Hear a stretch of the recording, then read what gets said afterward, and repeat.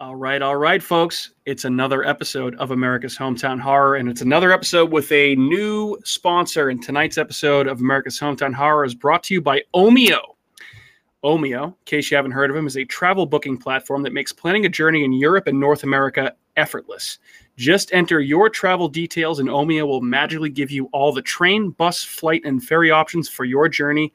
It's never been simpler to book your first real vacation for 2021. I mean, guys, with the way the last year has been, everybody wants to go on vacation. I would highly recommend using Omio. Get out there, go on vacation, enjoy yourself, and have a good time.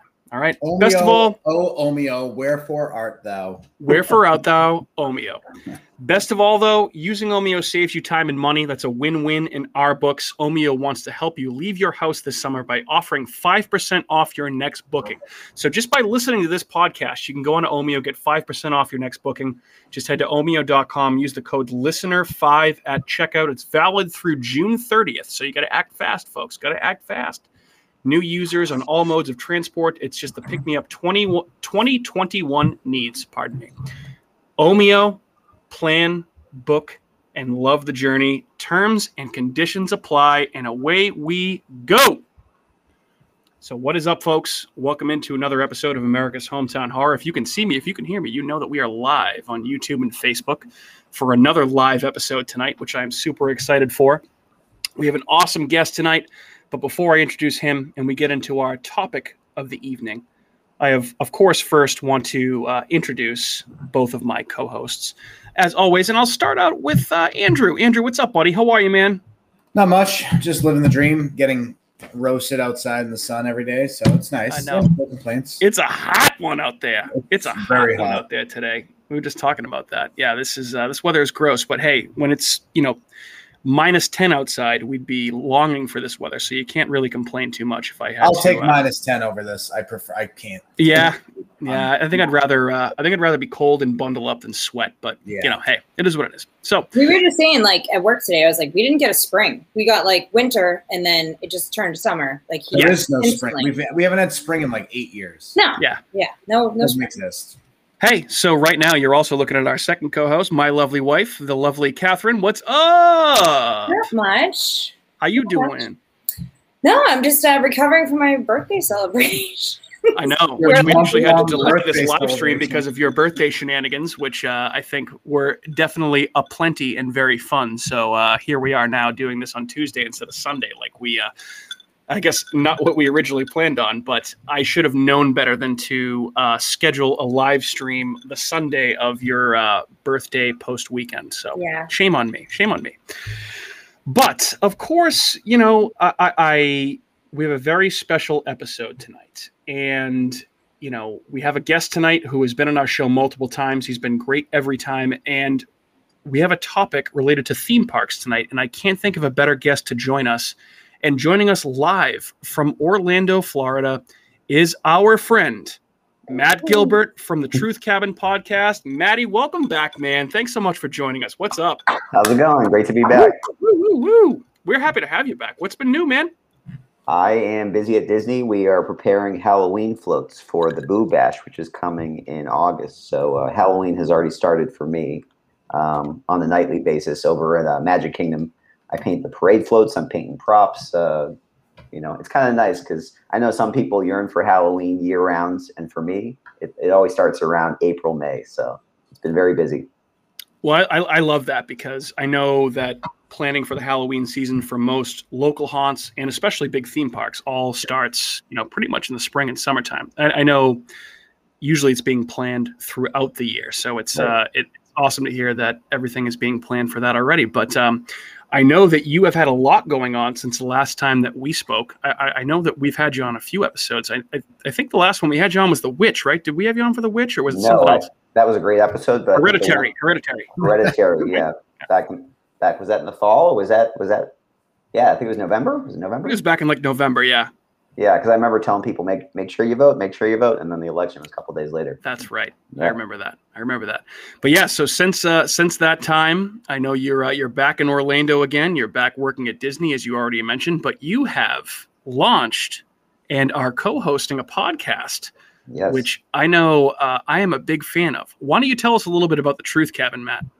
First off, I was inspired by you guys. I enjoyed the podcasting we did last year, talking about haunted Disney and talking about spooky movies. I was inspired to start my own podcast with a few friends. We call it the Truth Cabin, and essentially we are 3 former Boy Scout camp counselors. So we all call each other Counselor Matt, Counselor Steve, Counselor Charlie, and the 3 of us pretty much cover anything we want that has a kind of a nostalgic base. So we talk about movies, we talk about music. We have one episode that highlights one-hit wonders. We talk about Star Wars. One episode we talk about the rise and the fall of the American Mall.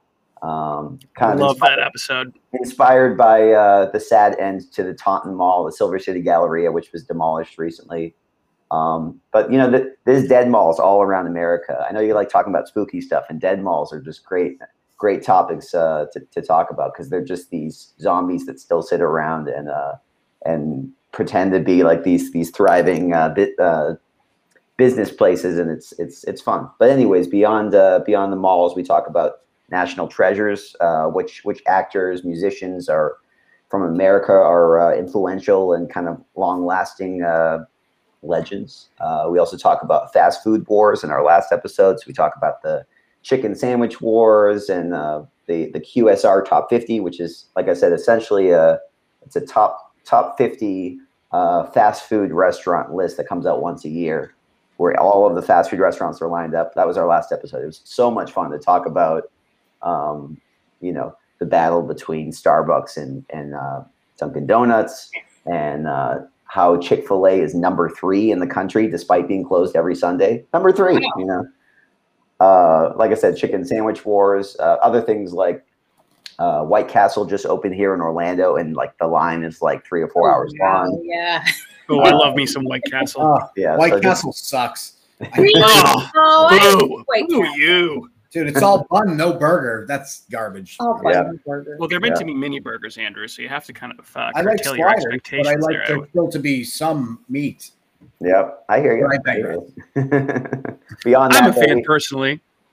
we have an upcoming episode where we talk about toy crazes and collectibles. So if you're a fan of the Beanie Babies, Pogs, anything from the 90s or 2000s that was a really big deal, that will be an upcoming episode in August. That's awesome. It's awesome. Anything we talk about in the Truth Cabin, we're looking to get to the truth of everything. We're looking to just kind of talk about childhood memories, movies and music from the past that you think, oh man, I haven't talked about that in years. So a lot of what we cover kind of could intertwine with what you guys cover with your podcast, because it's all about enjoying entertainment, pop culture, theme parks, movies, music, everything. So it's great to be here and to chat with you guys again. So I thought of you guys a couple of weeks ago when we were recording our 80s and 90s horror-themed children's shows episode. I don't know if you had a chance to listen to that yet, but I feel like a lot of the stuff that we talked about would be things that would be perfect for you guys to talk about. Absolutely. We could do 2 podcasts in one. We could all get together and just talk about it. All right.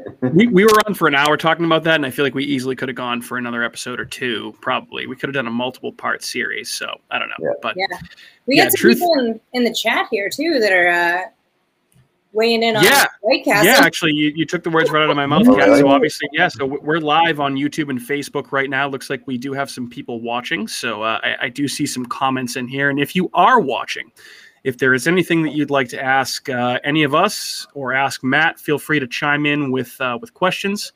We have a lot to cover tonight, but I think we can probably get to all the questions. That should be an easy order for us to accomplish. But so I'm just happy to have you, Matt. Happy for the success of the Truth Cabin. I know you guys launched back in January. It's been a great time listening to you guys, and I would highly recommend you would check out his podcast if you haven't done so yet.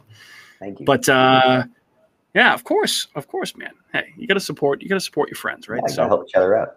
Yeah. So couple little things here before we kind of jump into our topic of the night, and obviously from time to time we do give updates on our friends over at the Spooky World the movie documentary.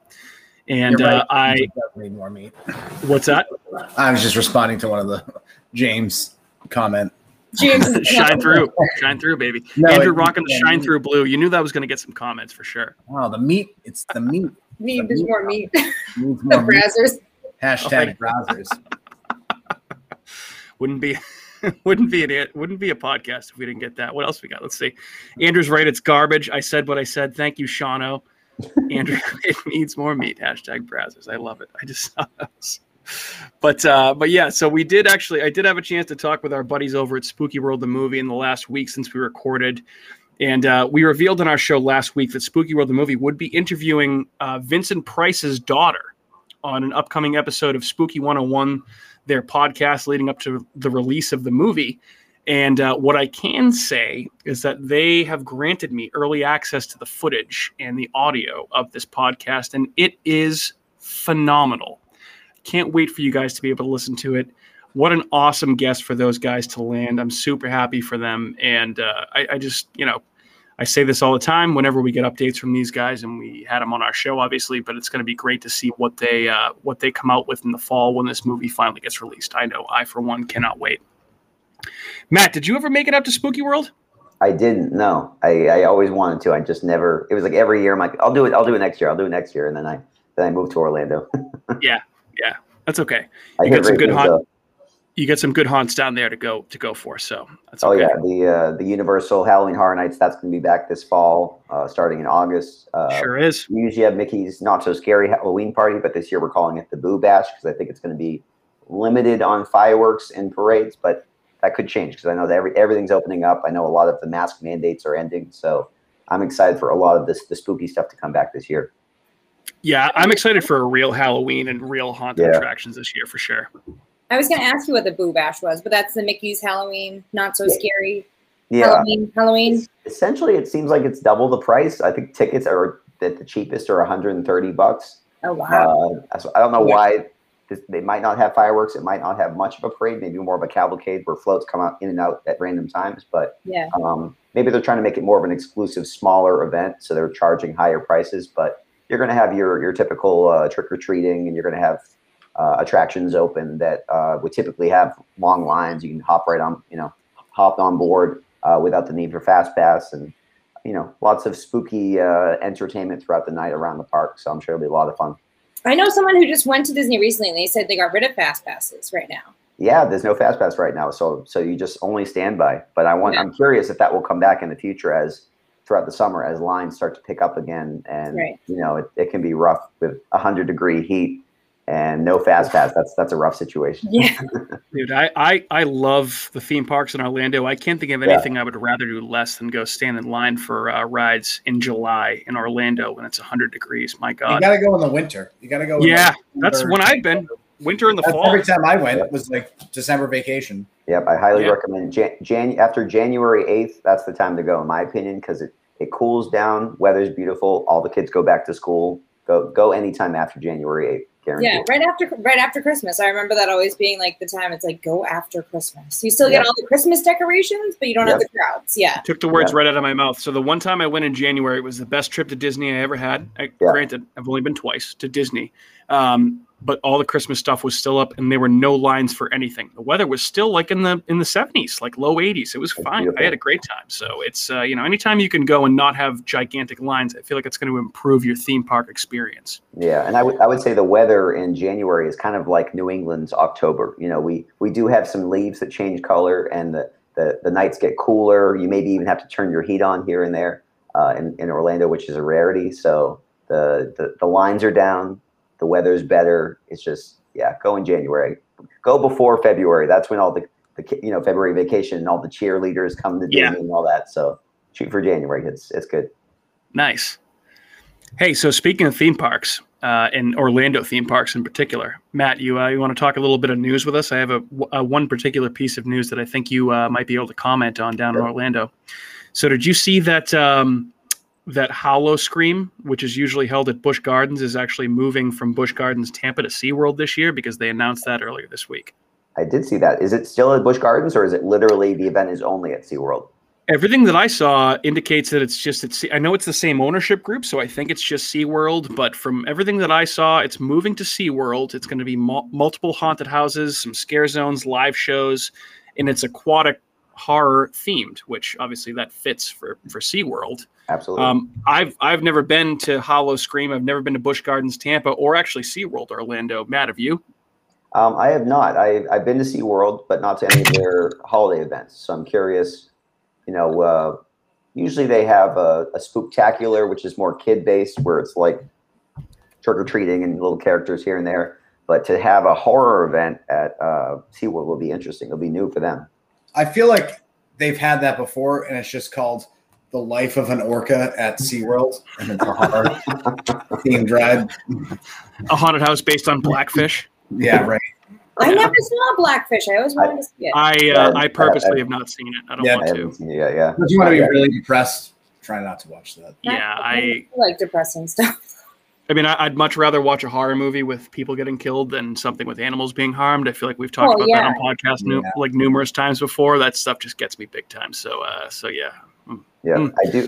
I will say, when it comes to Hollow Scream, I have a friend in Tampa named Brian Brochers. He is the face of Hollow Scream. I don't know if you remember the Butcher, but he was bald. He had like a leather apron on, and he always had knives or machetes. And he was on all the billboards. So that was kind of cool. He was for a couple of years, he was the face of the event. He kind of had this weird mask on his face. What's that? There's Otis. Don't. Sorry for the interruption. Go ahead, Matt. Continue. But that was cool to chat with him about that, because he, literally he is the face for this whole event, and you're seeing him everywhere. And he was kind of a silent horror character that was made for the event. But I remember driving up and down I-4 and seeing the Butcher, and then a couple of years later meeting Brian and being like, "Oh my God, you're that guy! Yeah, you got he's like this big guy. He's bald.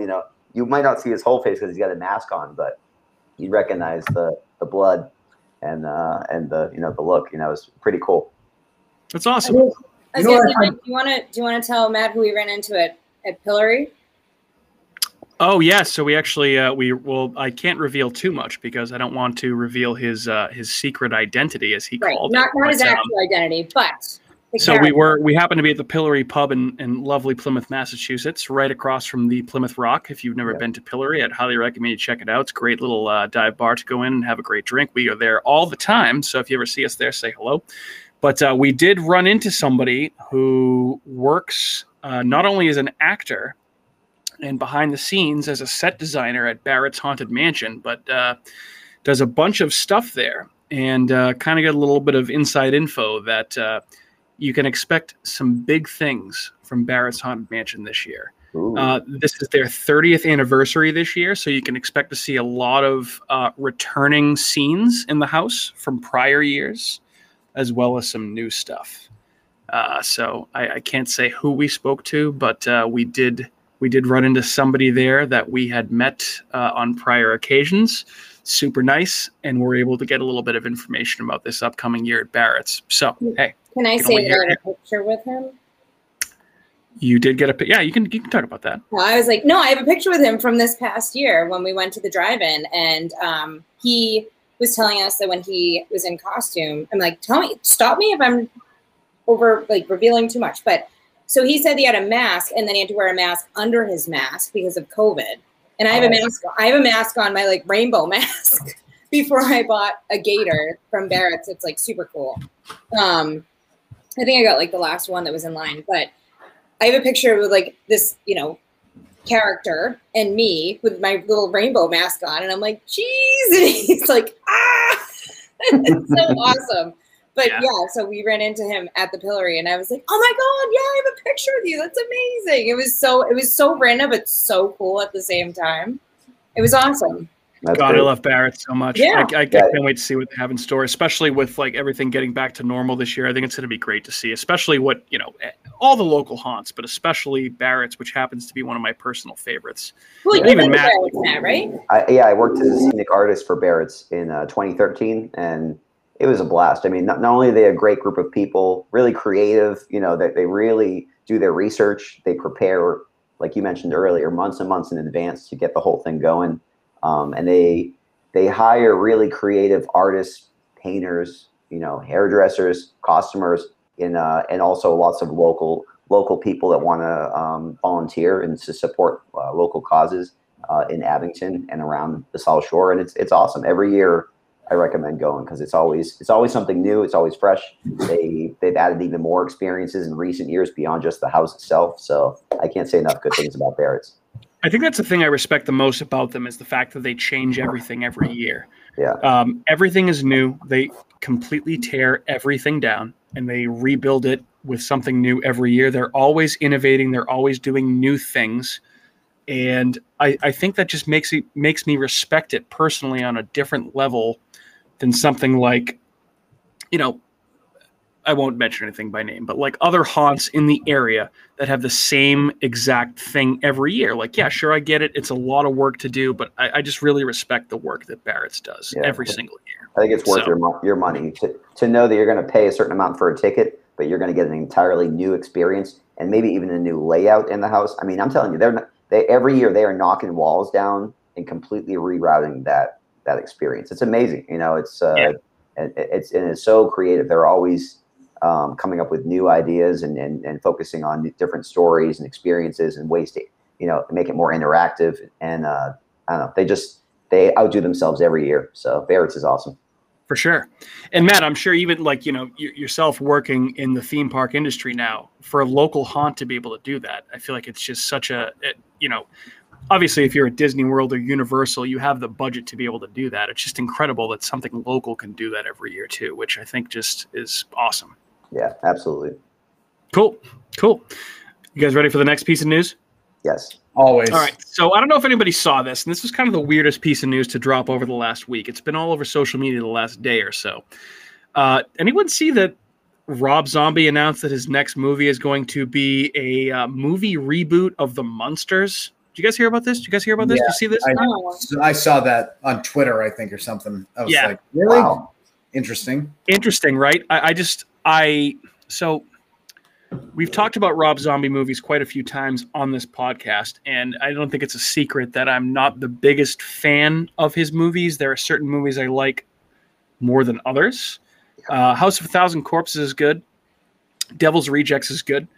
I think the Halloween remake is interesting, and I don't really have much use for the remainder of his movies, I guess I'll say. But I just think I know that he is a huge fan of the Munsters. Having seen him on MTV Cribs back in the day, I know he's a collector of the Munsters memorabilia. So I wonder what he's going to do with this and if he's going to be able to put the Rob Zombie touch on it, which extreme gore, extreme language, lots of nudity probably. I wonder if he's going to be able to do everything that he wants to do with this, or if NBC and Universal, who owns the rights to this franchise, kind of said, yeah, you can do this, but you need to reel it in a little bit. Anyone have any thoughts on that? Well, I will say The Munsters wasn't known for being overly sexual or bad language or overly gory. It was not at all. It was so good. It was spooky. It was funny. It was so of its time, and it was very short lived as well. But with Rob Zombie, it was only on for a couple of years. Yeah, just a few years. But I grew up as a kid watching reruns on Nick at Night, I think, Same. Of The Munsters. So I'm curious with Rob Zombie if he will enhance it or if that will detract from that original vibe. Yeah, I'm of the same mindset there. I don't know. I mean, Andrew, Kat, what do you guys think? I liked The Munster. I was in the same boat as Matt. Like, I used to watch it at Nick at Night growing up. Like, that was kind of a thing. I don't know how he's going to redo it. Are they going to let him go fucking ape shit on that? Like, I don't feel like that's going to happen. I mean, it would be interesting to watch. I'd be kind of cool with that just to see what he comes up with, because why not? But I mean, I don't think it's like imagine allowing that. Yeah. Well, the interesting thing too. So we talked about the Hannibal TV series on a prior episode of our show and how much we love that TV series. Brian Fuller, who was the showrunner for Hannibal, actually pitched to NBC and directed a pilot episode of a Munsters reboot years ago. It was called Mockingbird Lane with Jerry O'Connell of all people love him. as Herman Munster. Yeah, I can feel Kat swooning from Love here. him. But Dream boat. yeah, it never got past the pilot stage, and I guess apparently they did shoot a pilot, but it never got released. And I think probably because it was too dark, especially considering the content of Hannibal and what Brian Fuller has done in his movies and TV shows. So I wonder, and it just makes me think that NBC and Universal are probably a little, and obviously Comcast by the transitive property are probably a little bit more protective of this brand. I mean, even though it's a TV show that hasn't been on TV, and I mean, let's be honest, 40, 50 years? How many kids or how many people would you run into nowadays that weren't horror fans that would know about the Monsters? Right. I mean, I don't know too many. Yeah. All right. Nobody. So yeah, I guess we'll see what Rob Zombie does with the Monsters. Could be Yeah, I interesting. mean, it sounds. I'd like to see what I think you have to recreate the entire thing. I mean, I feel like he could loosely base it on the Munsters, but it's not going to be anything like it. The only thing I can tell you for 100% certainty is that his wife will have some role in the movie for sure, because she's in every single thing that he does. She is his muse, so she'll be in it. On a similar topic, isn't Tim Burton doing an Addams Family spinoff called Wednesday? Is that right? Oh, I think I heard about that. Yeah, that sounds right. I'm not 100% sure, but I'll take your word for it.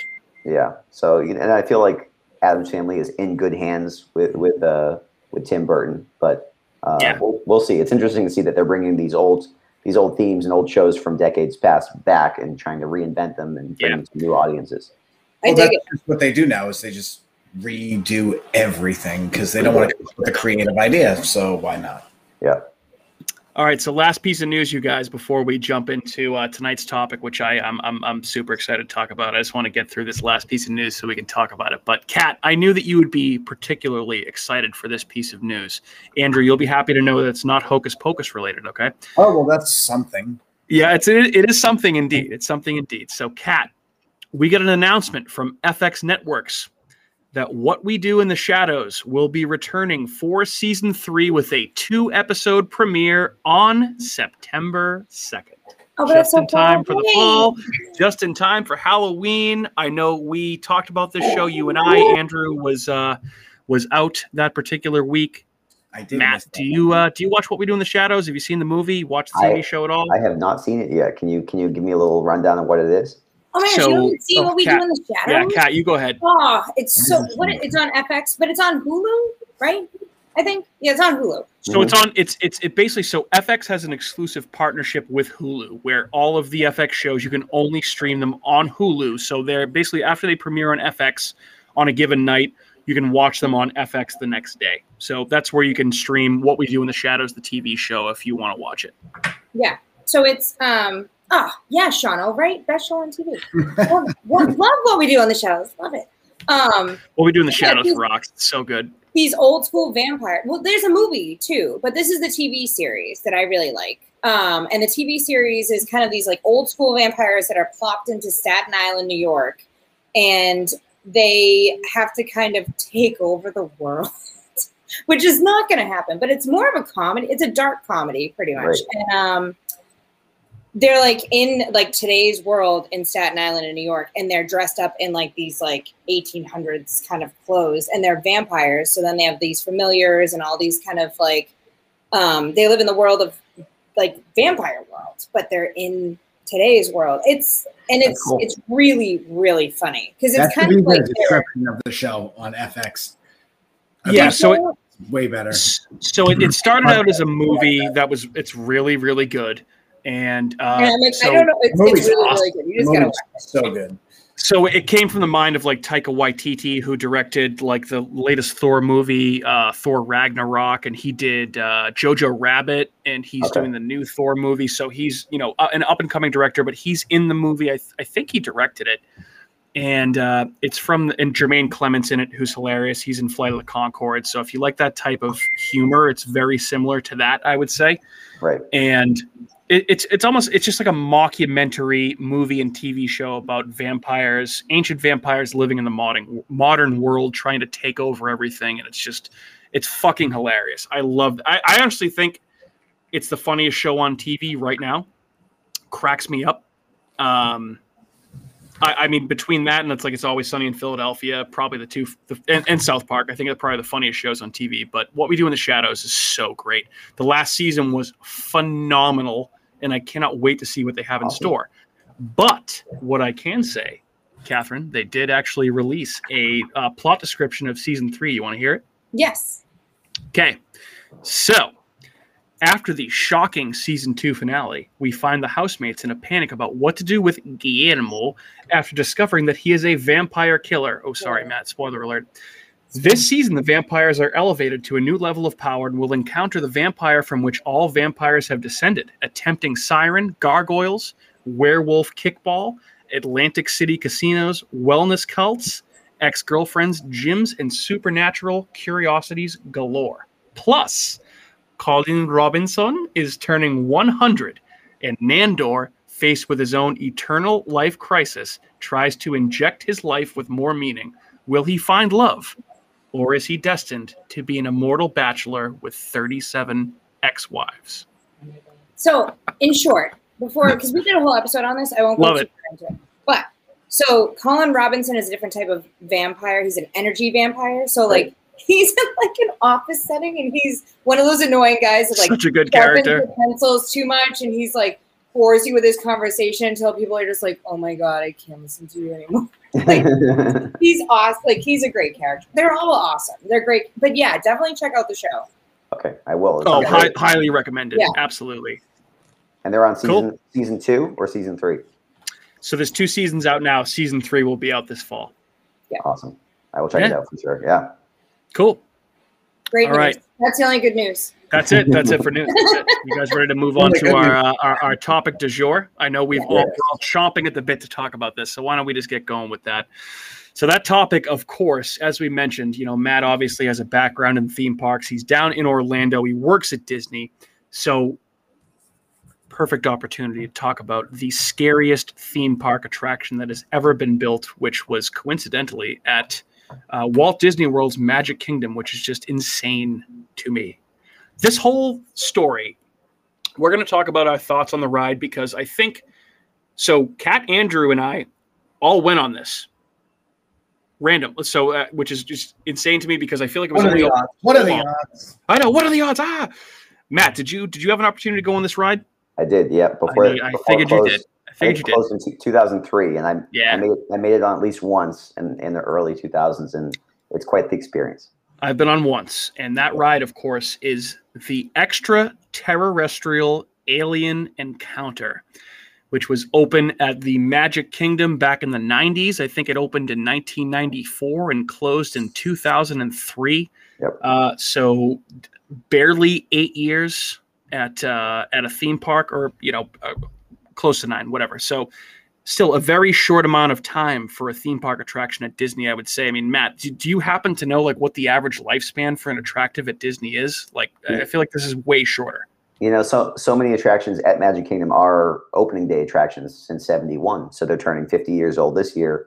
But things change over the years. They might get renamed or rethemed. But for an attraction to only last less than 10 years, it means that something went wrong or it wasn't received the right way by guests. And there's so much to get into with that. Why it succeeded and why it failed. Why it had this cult status nowadays where people are like, oh, you mentioned that ride and they get excited for it. But yeah, when it was around, there was a lot of issues with it. There was a lot of bad feedback, and I'd love to dig into that. Yeah, of course. 50 years? Yeah, I'll say the design for the castle and all of the icons at the parks, like the iridescent looking design for the 50th anniversary, they all look awesome. I've seen them. It's great. Disney World Magic Kingdom opened in October of 71. And then in October of 96, they celebrated 25 years by making the castle a giant pink birthday cake. I don't know if you guys know that. So funny you mentioned that. That's actually when I was there and I rode Alien Encounter. Yeah, that was poorly received because a lot of people go to Magic Kingdom to see the castle itself, and it was like Pepto-Bismol pink with candies all over it and frosting, and it was. Oh my god, I'd be so mad too. It was so ugly. There was a lot of couples that got married at Disney who sued Disney because they expected to see a certain look when they were there for their wedding, and all of a sudden there's this giant pink cake to celebrate 25 years. Wow. So Disney learned their lesson, and here we are 25 years later. I can't believe 96 was 25 years ago. But anyways, let's not discuss that. So sad. Let's just move on. Here we are at 50 years, 2021, and they are, like Mike mentioned, they're doing more blues and golds and iridescent themes, and they're doing a much better look to celebrate 50 years. They're going to have new attractions, new parades, new fireworks. It's great, and it all starts in October. So that's what we're ramping up for right now. That's awesome, especially given the end of the pandemic. I feel like everyone is going to start going on vacation again, and it's going to be a big time for theme parks, and the Orlando industry, I feel like it's going to be great. So yeah, exactly. So with regards to Alien Encounter, Matt, you've been on our show a few times. We like to usually start out with your, everyone's overall thoughts on a particular movie. In this case, a theme park attraction. So of course, I'll as our guest, I'll start with you. Talk to me about your experience with Alien Encounter, and if you liked it, if you hated it, what'd you think about it? Okay, so I would say that, with Disney's, expansive entertainment offerings, movies, TV, music, theme parks, they very rarely go in a direction where things are gory or horror-based. At the most, you'll get spooky environments like the Haunted Mansion or the Twilight Zone Tower of Terror over at the studios. But fantastic ride. Yeah, awesome. And we could have a whole podcast about that, As we should. As we should. But I feel like Extraterrestrial and Alien Encounter, it's such a unique thing because it was horrifying, and there was so much bad reactions to it because they tried to warn people with signage saying, "Do not bring your kids in here. This is not for children." I think at one point they had a rule that you had to be 12 or older to go into the attraction. We can get into the details of what happened throughout the attraction, but my personal opinion is it was short-lived. It was something completely out of left field for Magic Kingdom. It did not fit with the park. It does not. Looking back at it, it seems like it was kind of a mistake. But it's kind of like fun to celebrate how weird it was, how horrifying it was. I was looking into it when they had their soft openings in '94. There was some really bad reactions to it, so they closed the attraction for 6 months, and they had their official grand opening in June of '95, and they made it scarier to try to deter children from going into it. Oh, I know. It did not work. Kids were still brought into this theater in the round where this alien would break out and go through the audience and eat the cast members, and and most of the attraction was in the dark. You just had a lot of audio around your ears. It would breathe down your neck. It would slurp on you. Water would drip on you. It would traumatize children on a daily basis at the Magic Kingdom for 9 years. And, guest relations would constantly get complaints from parents saying, "How is this even in this park?" Right. But I admire what it was, but I also, it's got a cult status now. So I feel fortunate to have been on the attraction and to hear what you guys think about it too. You stole the words out of my mouth. It is definitely a cult attraction, and I am the leader of the Alien and Extraterrestrial Alien Encounter cult, because I think that while I understand that Disney World in premise and in concept is designed for families and designed to, be for kids, I think that there's something to be said for the fact that Disney is at the cutting edge of theme park attractions in the world. And when they can do something like this, I feel like there is an audience for it. Now, should it have been in the Magic Kingdom? No, it should not have been. But I think there's absolutely a place for it and an appetite for it in, today's landscape. People love horror. And I think, especially when you hear about, so Matt, I'm sure you're probably familiar down in the Orlando area, about some of the rumors surrounding Universal's new theme park that's coming, Epic Universe. Right. Rumor is there's going to be a land based on the Universal monsters there. So there's going to be a year-round horror-themed attraction at an Orlando park. And I know Universal is a little bit edgier than Disney. Right. but I think there's an appetite for this type of attraction. And I know that it was received poorly and it was, essentially shunned by parents. Dare I say, idiot parents who might have ignored the posted warnings about this being too scary for children under 12. But hey, why expect people to read when they're on vacation? But, from my personal experience, I mean, I guess Alien Encounter is somewhat of an enigma, right? Like I said, Disney World and the theme parks as a whole were built on the idea of family-friendly entertainment. This absolutely was not that by any way, shape, or form. And it's undoubtedly the scariest theme park attraction that I've ever been on. I think probably the scariest one ever built. Yeah. I mean, I guess if you're more scared of drops and launches on roller coasters, okay, that's one thing. But this was meant to scare the shit out of you. Absolutely scare the shit out of you. And I was lucky enough to ride it. I was trying to think of the timeline when I was writing this, but I think it was back in 98. I do remember the Birthday Cake Castle, which at the time as a kid, I was 12, thought it was pretty cool. Now, not so much. But that 25th anniversary year, I get it. It was my only trip there as a kid. So I was lucky enough to be able to go down for a long weekend with my aunt, uncle, and cousins. My uncle was down there for a business trip for a long weekend. My cousins were both pretty young at this point, much younger than me, 4 years younger or younger than that.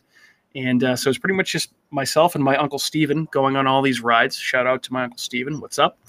Went on Space Mountain, Splash Mountain, Thunder Mountain, Haunted Mansion, Jungle Cruise, Pirates, and Extraterrestrial Alien Encounter. And I was just blown away. I loved horror back then. I loved scary stuff. I was blown away. I was absolutely scared shitless, and I loved it. I loved every second of it. And I wanted to go on it a second time. My uncle, I remember, we got out. Nope, all set. We're good. Let's go on to something else right now. So I am a big fan, and I understand why this was removed, but I do wish there were more things kind of like this. So, Andrew, I know you also had a chance to ride Alien Encounter. Why don't you give me your thoughts on that? One moment. The PTSD is Yep. The stress level that this ride gives me. So you know how I always talk about, Mike, how I don't find anything scary all the time. Movies, they don't scare me. This isn't scary. This is the reason why nothing scares me anymore. I think we went to Disney. It was 96. So I think I was like 9. I just turned 9 years old. And we went on this ride. And I've never been more horrified in my life of anything ever. Like, my sister was sitting next to me. She's 8 years older than me. And I almost squeezed her hand off on this ride. I was so terrified. It literally just plays on every sense and fear that's in you in such a way. Like, I wish I could go on this ride now just to experience it as an adult, as someone that isn't scared of stuff, to see if it scared me, because I've never been more scared in my life. Like, I was scared as a child going on Space Mountain. So going on this was like the whole other echelon of just being scared. And just the way, like, the breathing on the neck and the thing in the hair. And it's just, you see this little fluffy, like, Muppet guy to start off with, and then all of a sudden turns into this fucking monster. And you're like, I wasn't expecting that. And I don't think my parents were either, but my parents weren't outraged afterwards. They were laughing. They thought it was hilarious. Like, I almost, like, died on this ride because I was so scared. My parents were like, oh, this was awesome. Yeah. And I was like, really? I'm going to have traumatic, like, flashbacks of this for the rest of my life. But yeah, what a ride. For sure. I mean, talk about do that again now. Talk about taking an experience, and they had very little to work with in this theater. And Matt, I'm sure we'll talk more about this and talk about just maximizing the potential. And, you know, we have some comments coming in here from Joy Richardson. Loved it. I was in my 20s and it made a huge impression on me. So I'm glad to hear that, you know, as teenagers, it was we were not alone there. But my God, what a ride. What a ride. Catherine, I know you also had a chance to ride it. All four of us. Andrew, do you have something else? Sorry. I was just Sean's comment about it being based off Alien franchise. I don't know. We're going to get to that. But what I thought was interesting, because I was just watching I didn't know there was even videos of this ride, because I was like, who had cameras in 96 or whenever it came out? I mean, 2003 was the latest. But when you look at their heads of like the two like main people. They're very alien shaped in like the two main characters that leads you into it. So that's interesting. I don't know. Yeah. That's all I got. For sure. Thank you for all the comments, by the way. Keep them rolling in. If you guys have questions, comments, let us know. We'd love to talk to you all. We'd love to know who's out there listening. So without further ado, Catherine, I'm sure you were very scared riding this ride. You know what? I was kind of scared riding this ride. However, I rode it with my mom, who is actually more scared of things than I am. I could not picture your mom on this ride. No, I would have think she would have asked to get off 5 minutes into it. She almost, I think she almost got off. The most terrifying thing for me is that I'm scared of the dark. So the entire ride is pretty much in the dark, except for like when they flash, like when the alien's there, and all of a sudden I'm like, I am petrified of the dark, and I am not okay right now. But yeah, my mom used to, you know, as a champ, would go on like, even on like, you know, fairs, like local fairs, would go like the casino or the Tilt-A-Whirl or whatever, and she would just be screaming bloody murder. But she'd go on it with me because I'd want to go on it. So this was one of the rides that she went on with me, and she was just like, I think she's scarred for life from it. Like she actually remembers a lot of it. I was a kid, but I mean, I remember being scared, but I remember her being scared more than me. Oh, I'm not surprised by that. So, Kat, what scares you more, this or The Grudge? The Grudge. Maybe, yeah, The Grudge. But actually, do you know what else I think about when I think about this ride? So I remember going on in Animal Kingdom, the Bugs Life ride in the tree. Yep. And that's kind of like this, but in a happier, it's in like a happier version than like a scary version. But like, I just remember them having I lost my video, but I just remember them having. You can still see it. Sorry, my video keeps cutting out too. I don't know if we're having difficulties with this, but bear with us if we are. Sorry about that.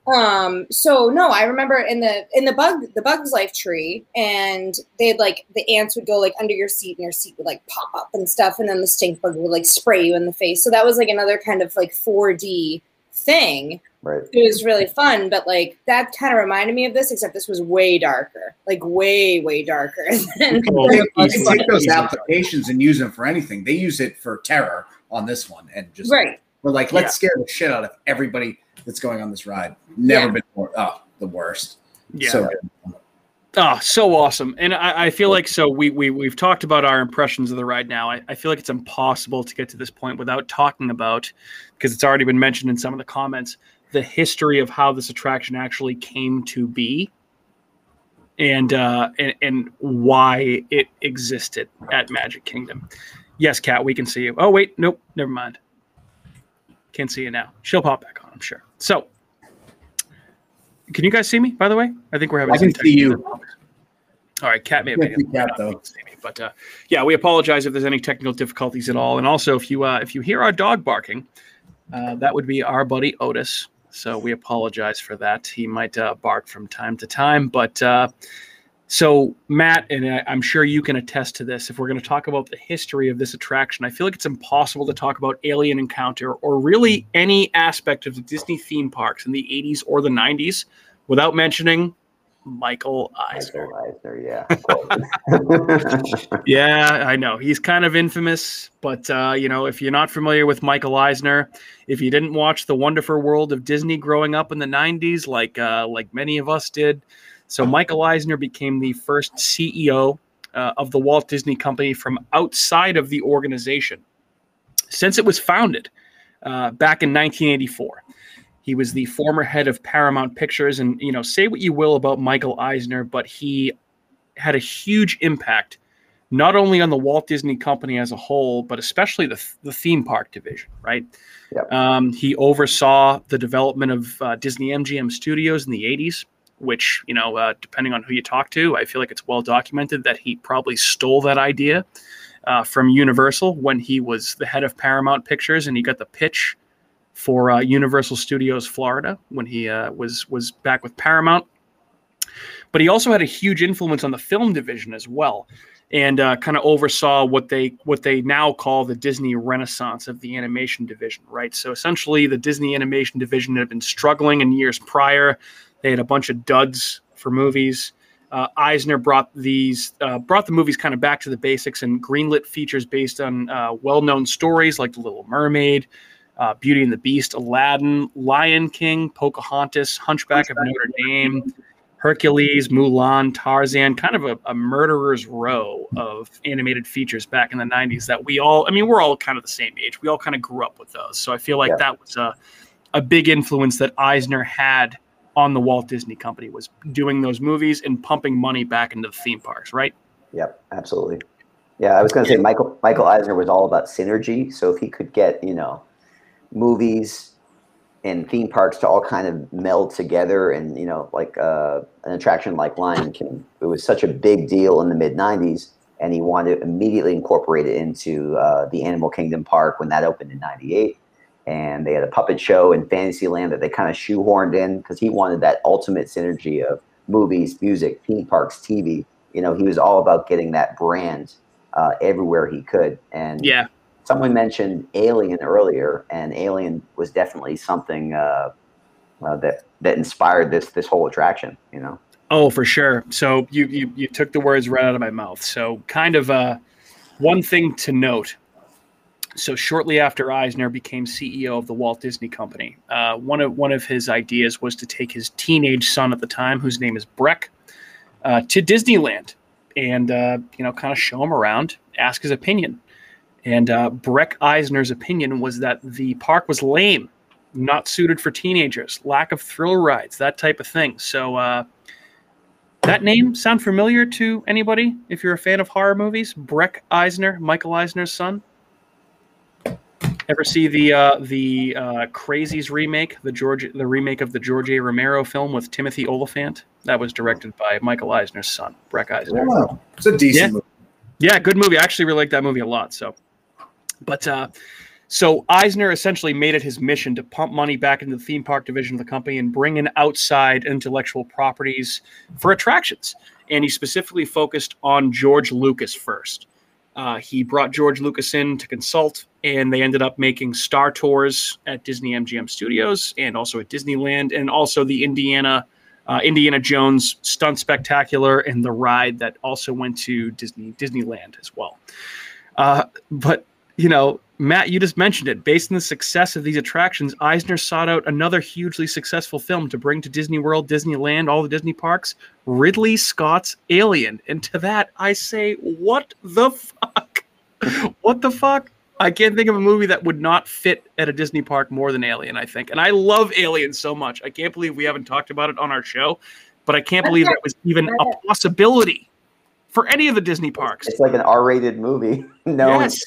Known for not being family friendly and not fitting in the Magic Kingdom, but Eisner is like, let's do it. Let's make it happen. Let's make it happen. Let's synergize and work together as a team. Have you seen that? 21 though. Why don't they bring Alien Encounter back? Well, I'm on board for that. Honestly, I don't think it's ever going to happen now. They have too many IPs now that they need to work with. Yeah. They literally. What, Matt? Last week, a couple days ago, opened Avengers Campus at Disney's California Adventure, the Avengers Land with the new Spider-Man ride. They have Star Wars Galaxy's Edge now at both parks. So they have plenty of stuff they can work with. Yeah. I could tell you, though, I'd rather see an Alien Encounter ride or something based on Alien than a fucking Avatar land. I was like, Sean was right, though. I'm good with Marvel. Movie ride. I just it's a saw great that. movie ride. Yeah. One of the best rides if you want to take a nap while you're on. We'll get to that. I do have that in here. And actually, Andrew, you took the words right out of my mouth. So just to give you an idea of what Eisner had in mind. So they did actually end up getting the rights to use the Alien franchise in Disney theme parks, okay? The original concept for the attraction, it was going to be called Nostromo, which is based on the ship from the original Alien movie. And it was going to be a shoot-'em-up ride. So think like, Catherine, think about the Men in Black ride at Universal Studios Florida. I love that ride. Oh my gosh. Ride. Or think about Buzz Lightyear's Space Ranger spin, that type of thing, where you're riding around, you see props and sets and everything, and you're shooting at aliens. You were supposed to be riding around shooting shotguns at xenomorphs in this ride. That was the original concept of the ride, which ultimately, did not happen, obviously. But despite this, they still had the rights for Alien. for the Disney theme park. So they incorporated a scene from Alien into the Great Movie Ride, which was awesome. Andrew, Yeah. I know you talked about it. You went on this, right? Oh, I did. That ride's so boring, but That scene was the best. That scene was the best. There was a Wizard of Oz scene and then the Alien scene. Those as were a probably the two child best. going on that ride, like very boring. Hold on, they just got rid of the Great Movie Ride, didn't Yeah, they closed it in 2017. replaced. they? Yeah, I was like, because one of my coworkers just went to Disney and said they just got rid of the. What is it now, Matt? Wasn't that Epcot? Was that an Epcot? No, it's MGM Oh, No, or it's Hollywood in the- Studios. The Chinese theater at the end of Hollywood Boulevard. Oh, Yeah. At Hollywood Studios. She used to be called MGM Studios, and the Alien scene is in that attraction, which closed in 2017, and it's now Oh. Mickey and Minnie's Runaway Railway, which is a good ride, but you know the Great Movie You've been Ride on? was really the heart of the park, so it was sad. I was sad to see it go. Well, I think when MGM opened, it was only between the studio tour and the Great Movie Ride, there were only like two rides, something like Yeah, that. When it it opened, really it was. opened incomplete. So, Right. yeah, I just remember when the Great Movie Ride closed, there were lots of people that took the opportunity to go because they let people into the ride to kind of walk around and take photos. Oh, People just taking selfies with the Xenomorph animatronic, which was awesome. The Ripley animatronic, not so much, looked fake, but the Xenomorph ones looked fantastic. Which one looked fake? The Ripley one didn't look very good. No, it was a little. She was kind of like a doll with a head, which just kind of Yeah. turned. It's It all was right. all sweaty. Hey, they can't all be winners. No. So anyway, Eisner puts a scene from Alien into the Great Movie Ride. Kind of shelves the idea for the Nostromo attraction, the shoot 'em up ride, and then back in the 90s, comes back up again. Disney's thinking about doing a retheme of Tomorrowland in the Magic Kingdom. And Eisner says, hey, you know what? Good opportunity to bring the Alien attraction back up for an idea. So the new idea was to repurpose a dated attraction called Mission to Mars, which we already mentioned, which was essentially a theater show with an attraction based on Alien. Eisner loved the idea, greenlit the idea, and again, senior Walt Disney World Imagineers kind of said to him, hey, not this time. No, let's not do Alien. It's too scary. He was pissed, but eventually he said, okay, fine. Let's leave Alien out of it. So I mentioned the prior partnership with George Lucas, and they brought George Lucas back in, and they said, hey, we have this idea for this attraction. It was going to be based on Alien. I need you to retheme it, come up with a new plot, and also come up with a new, less scary creature, which George Lucas, I guess, did. I define less scary, I suppose. yeah. I'm But, a bit confused by this whole part. Like, did they go on tests of this ride and go, "Oh, this isn't scary at all"? Like, weren't they horrified when they went on this to begin with? Like, I don't understand how this. Well, Matt That's mentioned true. it earlier, but apparently when the ride first opened, they did the soft opening, and Eisner went on it, and he said, hey, this isn't scary enough. We need to make it scarier. Turn it up. Yeah, Turn it which up. is it's crazy. I love it. I love going it's hard in the awesome. paint with the scary attractions. It's great. I mean, hey, ultimately it turned into the ride that we all got to experience back in the 90s. Fuck yeah, I'm on board. But yeah, so that led to the extraterrestrial alien encounter. Official opening, not the soft opening, opened June 20th, 1995, closed October 12th, 2003. Only 8 years, which is just insane. But couple things might have led to its closure, and I know we can probably talk about this a little bit more. But so basically, and Kat, I'll let you talk about this because I know you did actually watch kind of like a point of view video of the on-ride footage, which probably helped to make you remember what it was like going on back in the 90s. But so there was a pre-show with a robot that was named Sir. Simulance Intelligence Robotics, something like that, something of that name. So in the original show, it was voiced by Phil Hartman of Saturday Night Live, The Simpsons, and basically they thought that pre-show was too funny because of Phil Hartman, and they said, now we need to make this a little bit darker so that people kind of know what they're in for during the pre-show. So they replaced Phil Hartman with Rooney. Tim Curry. No, Tim Curry. I didn't see Curry. that one. Yeah. I saw You the saw one- Phil Hartman? No, I saw the one where it was Rooney from Ferris Bueller. He was. No. This Oh, is the robot, principal? robot. No. Oh, So the the robot in the robot. beginning. So more on Jeffrey Jones in a second. But yeah, so apparently at first it was Phil Hartman, and then they replaced him with Tim Curry, who just has the creepiest of voices. Now I need to rewatch this. And when you get into the theater before the show actually starts, there are, alien scientists that are played by Tyra Banks and Jeffrey Jones, who, Andrew, as you mentioned, Jeffrey Jones. Tyra Banks? Yep, Tyra Banks is one of them, but they're in makeup, they're in like green. Really? Yeah, that's crazy that they went like that A-list, like with. Well, I mean, I guess it's not that A-list. Yeah, it's pretty Not back A-list. then. Not back then. I mean, hey, Tyra Banks in the '90s, yo, She was huge. Yo. yeah. I will say though, Tyra Banks is in it, but apparently the voice of that alien is another woman, which is crazy. Oh, I didn't know that. Yeah. Well, that makes sense then, because So all of her voice is some other lady, but it is her. That's Huh. funny. Okay. interesting. But yeah, so Jeffrey Jones, and I honestly, like, if I were a betting man, I would think this is more of the reason that the ride actually closed more than guest complaints. So Jeffrey Jones, obviously famous for being in Ferris Bueller's Day Off, Beetlejuice. He was in Deadwood, if you guys ever watched that. He was actually had a pretty embarrassing arrest back in 2002, I think it was. He was arrested for child pornography and soliciting an underage boy. So, needless to say, it's a big-time no-no, disgusting thing. And Disney, I think, kind of said they were all set. So I think combined with the customer complaints, as well as potentially having to reshoot all of Jeffrey Jones's parts for the pre-show, they were like, you know what?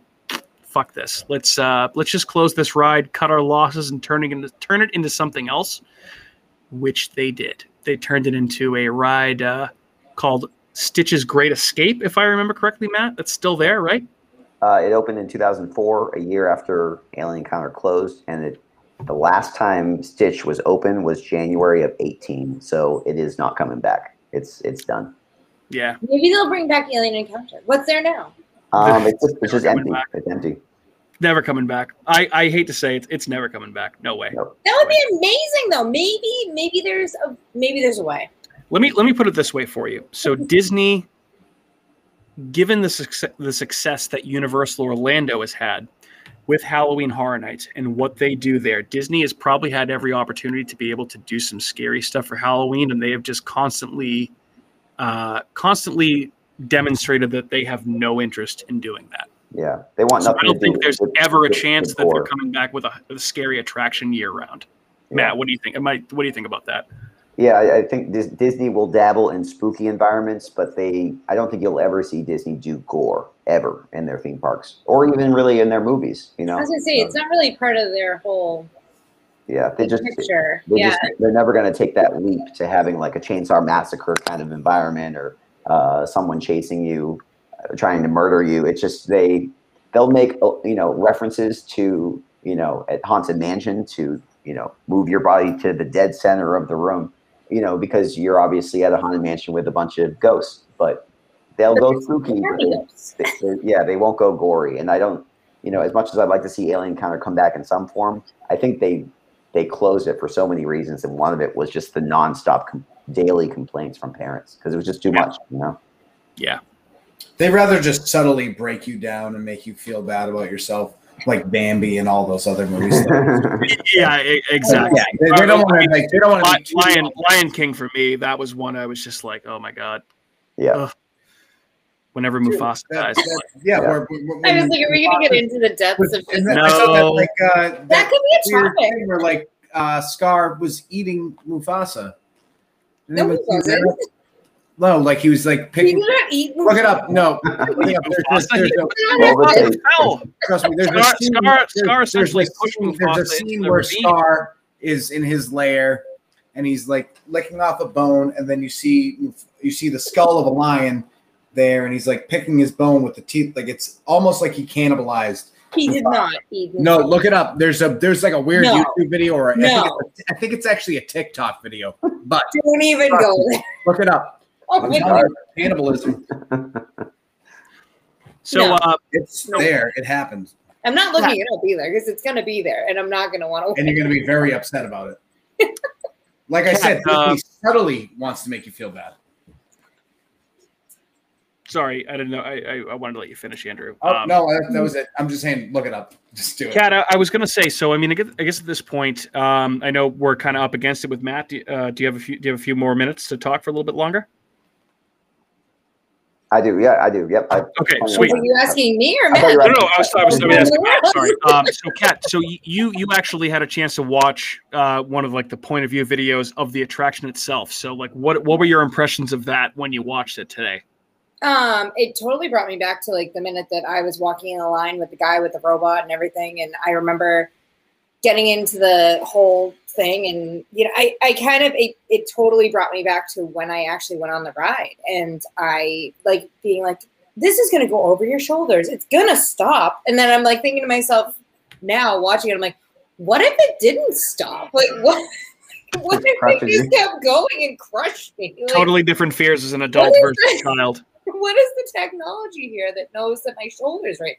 But anyway, that's beyond me. But I mean, yeah, I mean, I felt like I had the same fear of like, it just being in the dark. I still have the same fear of the dark that I had when I was a kid. And it was definitely very dark for sure. It was dark most of the time. And all you heard was noises, or something was licking you, or there was something like behind you. Like, and there was just like surround sound all around, like your own individual little like area. It was scary. It was very scary.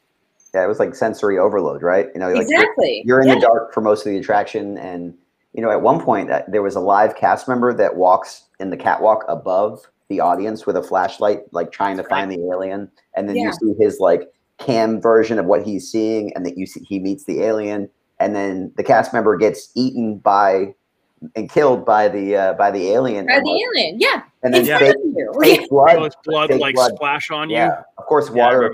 But like it's supposed to be like the blood of the cast member is seeping through onto the cast. I mean, this is a Magic Kingdom. This is crazy, Yeah, it's insane. I feel like as a child, you probably don't even take it in as much as you do when you're an adult. When you actually realize what's going on, like it's scarier when you see that as an adult than a kid. Yeah. Very gory, and just whether you were a child or an adult, they had you in the seat, and they had this thing came over you and pressed down on your shoulders, so you felt trapped. And then when the alien would bounce around the room and fly around the room, the thing would press down on your shoulders as if it was on top of you. Right. And it would drip on you. It'd sneeze on you. It would scream in your ears. I mean, it was like sensory overload. And I can imagine why so many people complained about it. It was a horrifying experience. I remember sitting in that seat, just gripping the seat. It was so scary, And I feel like there isn't like enough signs that you could even put up at the entrance of the ride to be like, this is a scary ride. Do not go on this if you think you're going to be scared, and don't complain about it after. Like that's almost what you want to put as a disclaimer. But I mean, people don't read signs anyway, as we've learned from COVID, when they're like 2 people per like store, or put your mask on or whatever. People are just like, I'm just going to go. That brings up a great point, because I feel like, obviously you're an adult in the 90s, you're taking your kid on vacation at Disney World, having the time of their life, right? Right.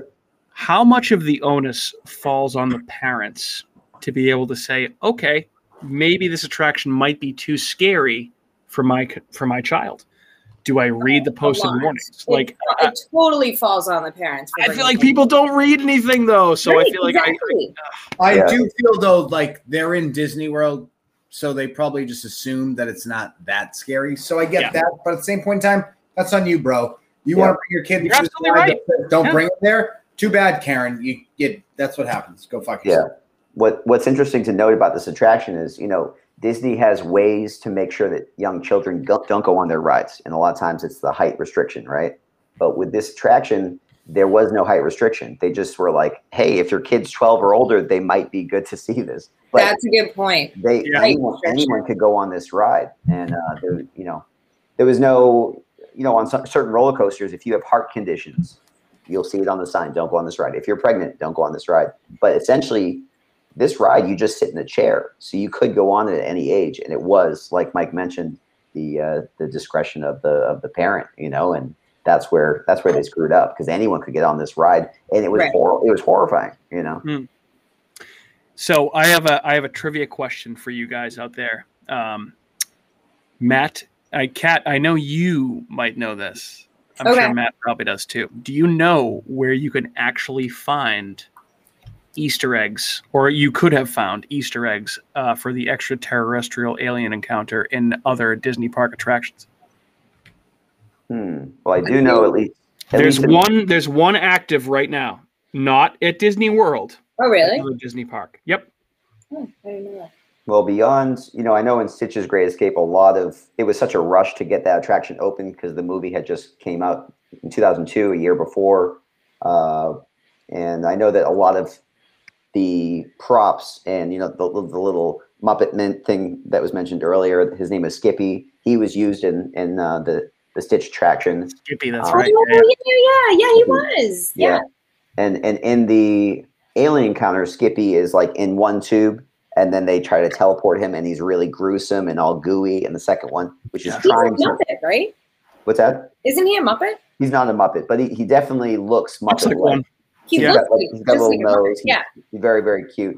I would consider him an Easter egg in Stitch, but Stitch is no longer open. So I'm curious where the current Easter egg is. So the ones that I know of, and obviously, so Disney Quest is no longer open, but there was an extraterrestrial alien encounter video game at Disney Quest, which I know, Kat, you are a big fan of, right? Or were a big fan of. When I went to Disney Quest, I still talk about it to this day, where you could build your own roller coaster. So cool. That was amazing. Like, I think I might have spent hours there building my own roller coaster. I don't know how many tickets I went through or whatever. Only you. I was like, I'm just gonna.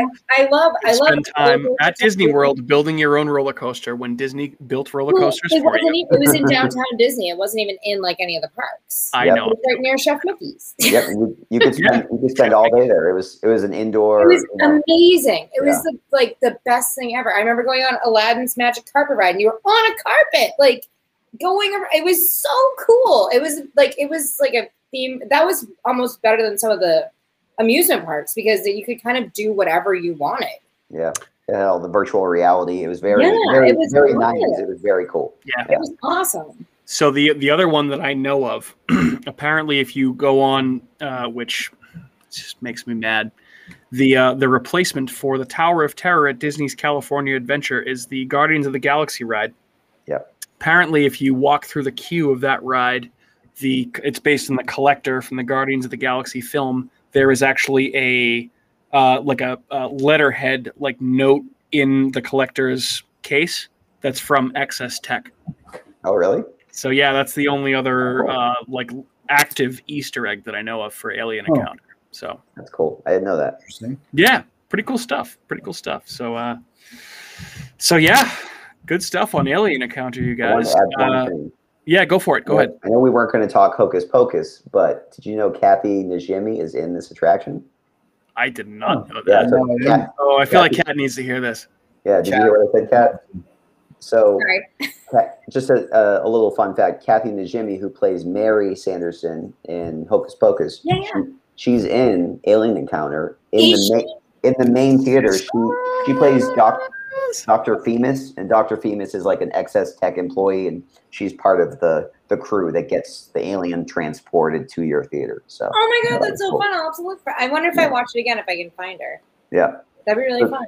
The amount of Hollywood talent in this attraction is awesome. It's kind of crazy, yeah. Like the people that are in it, you're like, oh, you filmed all these people. But I guess that's kind of like through most of Disney, especially like back in the day. I feel like they would have people like film like whatever. Yeah, they play it over and over in rides. They've had Ellen DeGeneres and Martin Short, and they've used Phil Hartman and other attractions too over at Epcot. They always tend to find like the local or the most recent hot talent, but it really dates the ride after a while. If you're watching an attraction from the 90s, with like Ellen DeGeneres from 1996, right?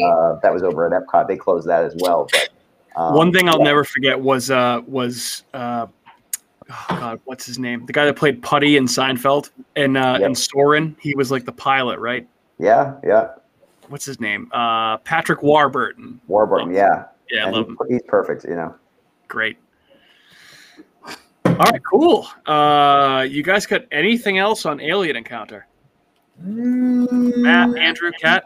I will add that the whole point of closing Alien Encounter and opening Stitch's Great Escape was to provide a similar experience, but that was kid-friendly. And it still did not satisfy audiences. You know, Stitch's Great Escape was considered one of the worst attractions at Magic Kingdom or at Disney World altogether. And it lasted longer than Alien Encounter, but it continued despite being family-friendly and kid-focused with the Blue Alien, and a lot more of it was visual. There was some darkness to it. It still got bad reviews and still scared kids. Well, all the way till 2018 when they closed it. So, I don't know. I don't know what they can do. This attraction is a theater in the round. It's a whole bunch of chairs with a tube in the middle. And I'm trying to think, what can they put in this room that would be interesting for guests that want to go to a theme park and have fun, but not scare children? I mean, I don't know what they can do. It's a good point. It's an issue that they're going to run into from time to time, especially now. You mentioned the fact that obviously Disney has acquired 20th Century Fox, who owns the rights to Alien and the Alien franchise and Predator. Yep. And I know that they greenlit a new TV series on FX based on Alien, so that it's clear that Disney intends to continue, doing the Alien franchise. But I just don't know if we'll ever see anything like that in the theme parks. And I mean, I don't know. I guess with that type of attraction, like, what do you do? I don't know. And I will say it's a good question. It's a good question. The mid-'90s was an interesting time period for Disney because they realized we need to provide more thrills for our customers, right? So a lot of they didn't want to go big with maybe high-speed roller coasters, so they went kind of in a route of, well, let's do a scary alien attraction indoors, and it just didn't work. But I don't know. I guess my point is that Alien Encounter was good for what it was, and I wish it hung around longer, and I wish it would come back, like Kat mentioned. But my God, it's got solid cult status, and you got to give them the A for effort. Don't you think like Universal should like buy the rights to that ride or something like? Universal has some scary stuff in it, right? No, but this would fit right in with what they have.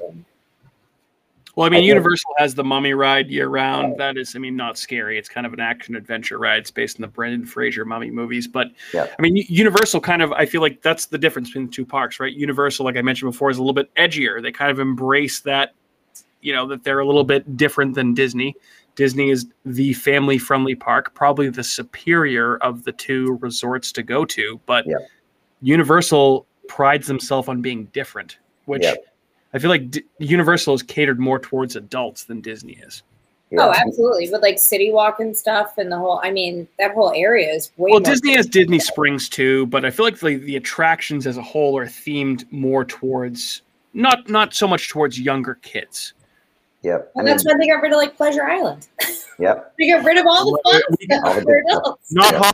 I would love to talk about Pleasure Island. Pleasure Island was so dope. Oh my God, it was so much fun. Yeah, every now and then Disney dabbles with adult type things like the dance clubs at Pleasure Island, but then they retract and they remember we're family oriented and they remove them, and it bums people out because if you ever went to Pleasure Island, it was a place where you could drink and dance and have fun and go to comedy shows and it was so cool. And the reason they opened Pleasure Island was to compete with downtown Orlando's Church Street with all their successful clubs. So Disney's always trying to compete with Universal and Orlando and SeaWorld.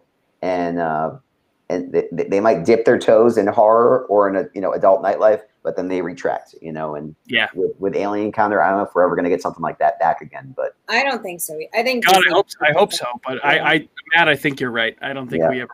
So I guess we'll see. That remains to be seen. You never know what the future can hold, and maybe horror is bigger than it ever has been. So maybe we will. But if I were a betting man, I would say not this time. Start a petition.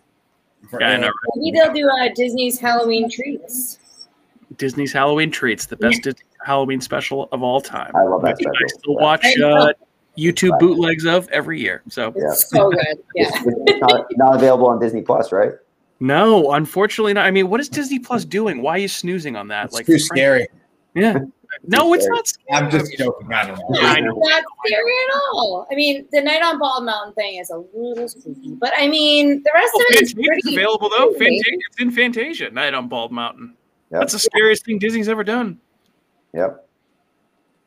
No, All I feel like I wanted to just mention at Universal Studios. go ahead. Have you guys been to I think it's called the Hollywood Horror Makeup Show? Yep, we sure did. That was awesome. That is a great example of embracing gore and Hollywood horror, and that show's been around pretty much since the park opened in the early 90s.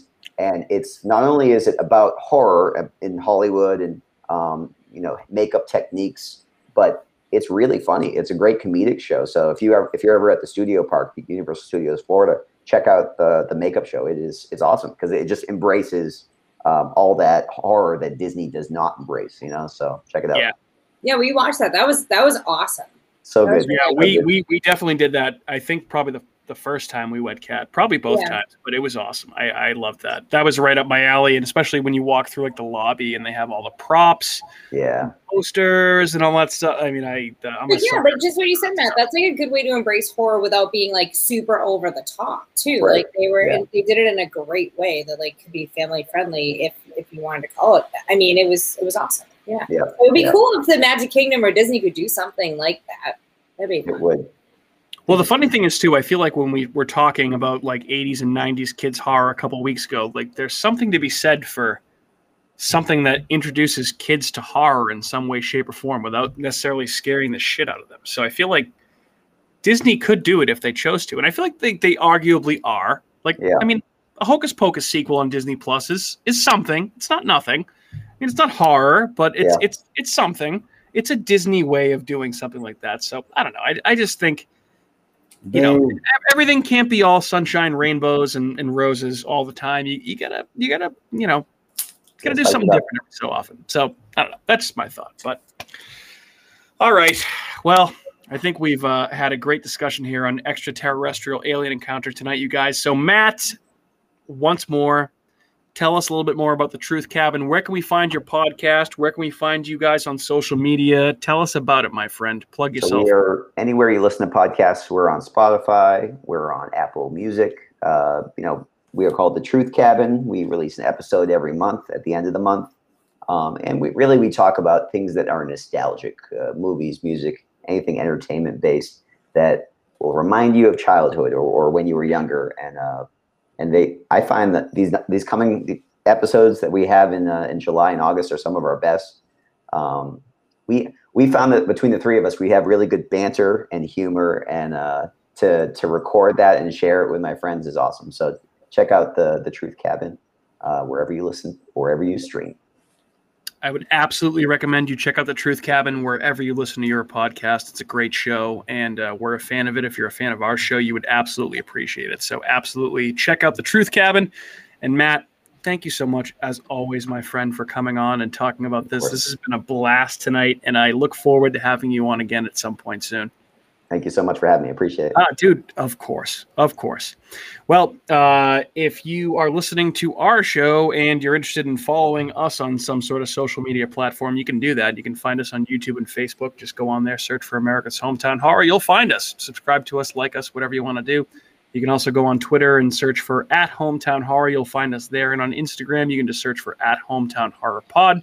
You can also drop us a line at hometownhorrorpodcast@gmail.com, or you can see the new beautiful website that our lovely co-host Catherine designed a couple weeks ago. Just go to ahhpod.com. That's ahhpod.com. You can get all of our social media feeds, listen to our show. We'll have a blog up there soon. It's a great website. Awesome stuff. And you can also listen to our show pretty much anywhere you get your podcasts, but more specifically, Apple, Google, Spotify, Amazon, iHeartRadio, Stitcher, Spreaker, wherever else you listen to your shows. You know what the drill is by this point. Go on.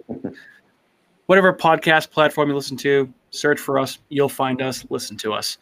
Thanks again for listening to another episode of America's Hometown Horror. My name is Mike. I'm your host. Thanks again to my co-hosts, Kat and Andrew, and of course to our guest, Matt Gilbert. Everybody say goodbye to your audience tonight, and thanks for tuning in to our live episode. Bye, guys. Bye. Bye.